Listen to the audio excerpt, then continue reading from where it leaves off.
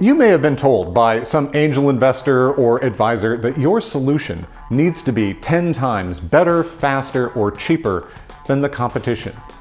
But why is that?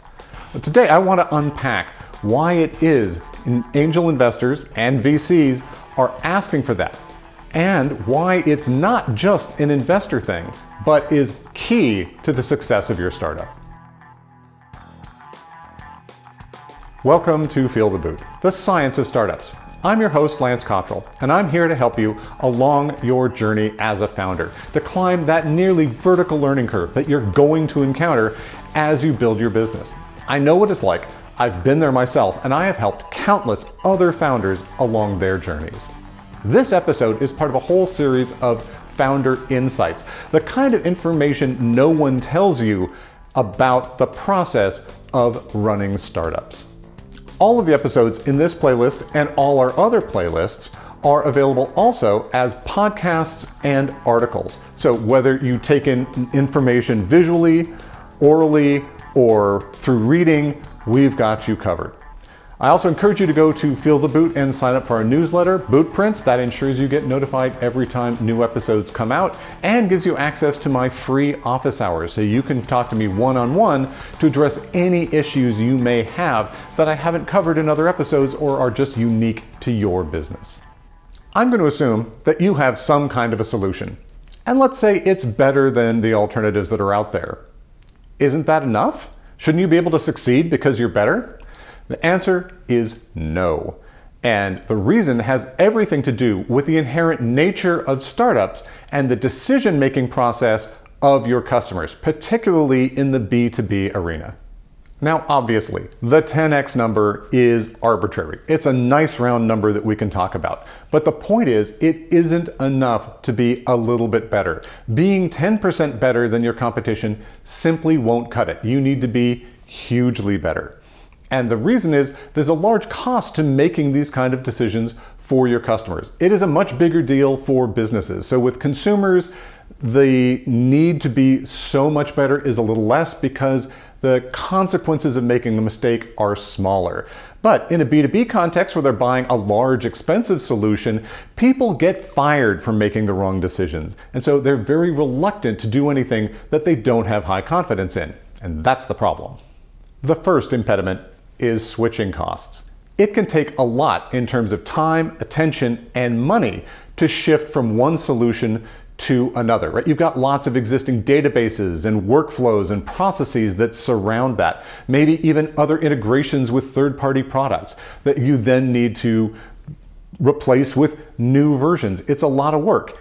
And a customer knows that if this doesn't work out, they now need to take all of that pain on again as they switch to something else, as they unwind this whole process. So people are always hesitant to switch from any complex implementation because of the switching costs. This is the one that actually applies to any solution with a large incumbent. It doesn't matter whether you're a startup or an established player, everyone worries about the switching costs.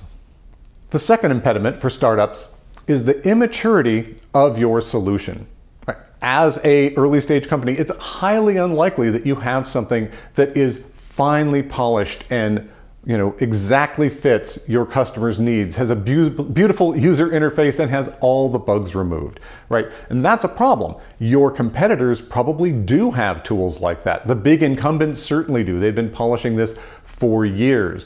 So the value you're bringing has to be huge to get someone to walk away from a pretty polished, well-maintained, bug-free solution that actually is kind of inefficient and doesn't do what they want, to pick up a new solution, which is ugly, clunky, having new releases continuously, lots of bug fixes, but brings this extra value. That extra value had better be substantial to make it worth putting up with that pain.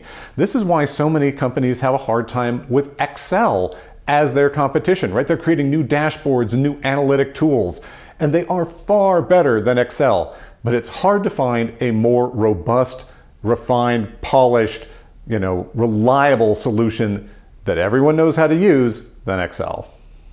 The third reason you need to be so much better is the sad reality that most startups fail. If someone invests in switching to adopt your solution, the odds are better than 50% that the startup won't be there in 2 years. And within 4 years, that goes up to say 60, 70, 80%, depending on the kind of business you're in. So the probability is that if they adopt your solution, they will be switching again because something happened to your company. Now, that is a big downside. And to get them to do it, the upside has to be equally tremendous. And that really is where that 10 times kind of number comes in.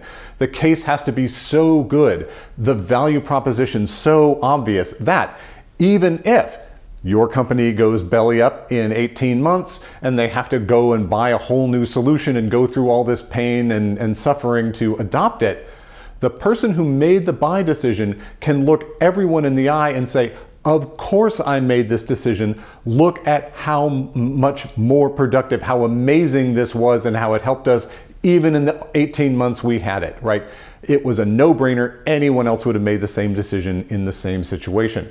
But that takes a lot, right? It can't be 10% better. Everyone will go, you idiot, you cost us $10 million in retooling for a 10% performance improvement. Not going to happen, right? It's got to be something where as soon as you explain the reason you made the decision, everyone agrees. They'll say, it's unfortunate that this went wrong, and hopefully this won't happen to the next solution we adopt, but we all know that was the right call to make. Thanks for watching this episode. I hope you found it useful and interesting, and if so, do the usual: like, subscribe, ring that bell, share this episode with other founders. Put this out as widely as you can. I'm trying to help as many startups as I possibly can. That's why I created this channel. I also encourage you to get my office hours. Go over to feeltheboot.com/advising. That'll give you all the options, one of which is free office hours, which you get by signing up to my newsletter, Boot Prints. Very low volume, never sell any of your personal information. All we do is let you know every time new episodes come out. And until next time, ciao.